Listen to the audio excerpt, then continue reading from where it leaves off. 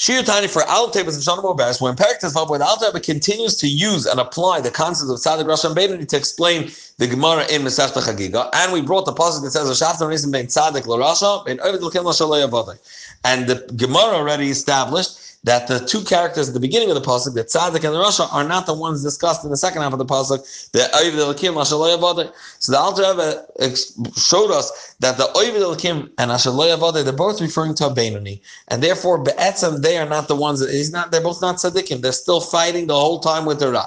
Ebazay, why is one of them called Ashalei Avadai? Still working, he still has bad. Why is he called that he doesn't work? Now I'm going to point out two levels in a Beinoni. There are two levels in a Beinoni. The person that serves the Eibusher and that doesn't. If he doesn't serve the Eibusher, why is he not called a Rasha? He has not transgressed even the slightest Aveira.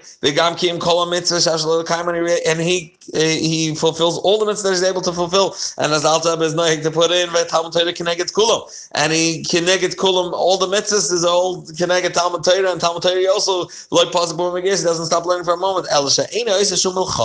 He doesn't battle over it for the reasons Alta is now going to explain. There's no war, and therefore, even though the bat is in its place, he doesn't have to battle, and therefore he's called Ashalei Avadai.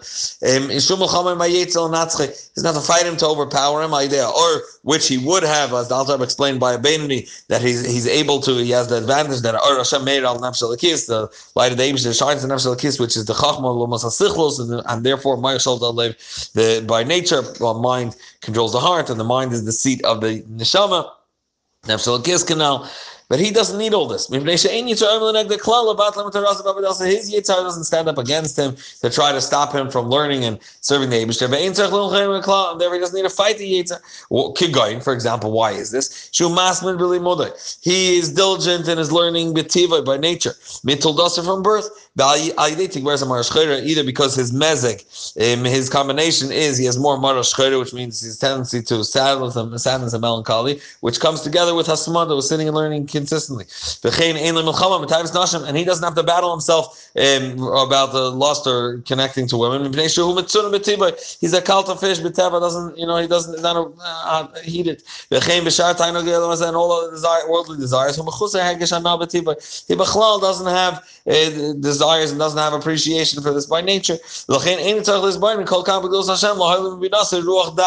He doesn't need to meditate to think about the greatness of the Eibusher to bring himself to give birth, so to speak, to the emotions, and through das, the years Hashem, the awe of the Eibusher, the shamash l'laber al mitzvahs loisa, say that this will guard him from not transgressing a negative command, or ba'avas Hashem b'liba. He doesn't need to awaken a love, a positive love of the Eibusher, l'davka boy, to push him to cleave to the Eibusher, b'kima mitzvahs, Talmud Torah connected kulam, to do all the mitzvahs, and Talmud Torah again, which is connected all the mitzvahs. Ella. He's consistently serving the Eibusher. He does have an ava that drives, but his it's enough for him. He's mistapek with the ava, the hidden love that he has in every Yiddish heart to the Eibusher. Every Yid is called to love the Eibusher. And I was going to explain it onward. But being that he didn't cause this ava, this is a natural ava that every Yid has. Yerusha. Got it. Therefore, it's not called his work. He's not called an ovid. He's not called someone that's working on himself. This hidden love that he's relying and leaning upon, you didn't cause it, and didn't come due to your work klal at all.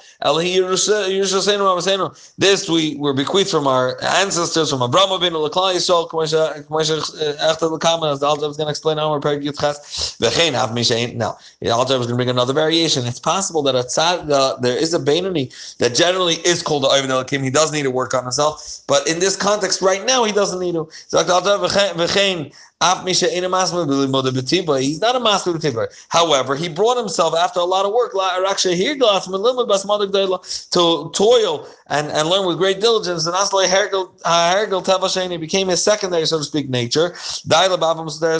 This love, this hidden love, is enough to keep him going. Unless he decides, now I'm going to learn beyond my nature, I'm going to stretch myself an extra mile, then the Yitzhar is going to get reawakened, then he's going to have to battle again. But at this point in time, he is Ashalei Avadai.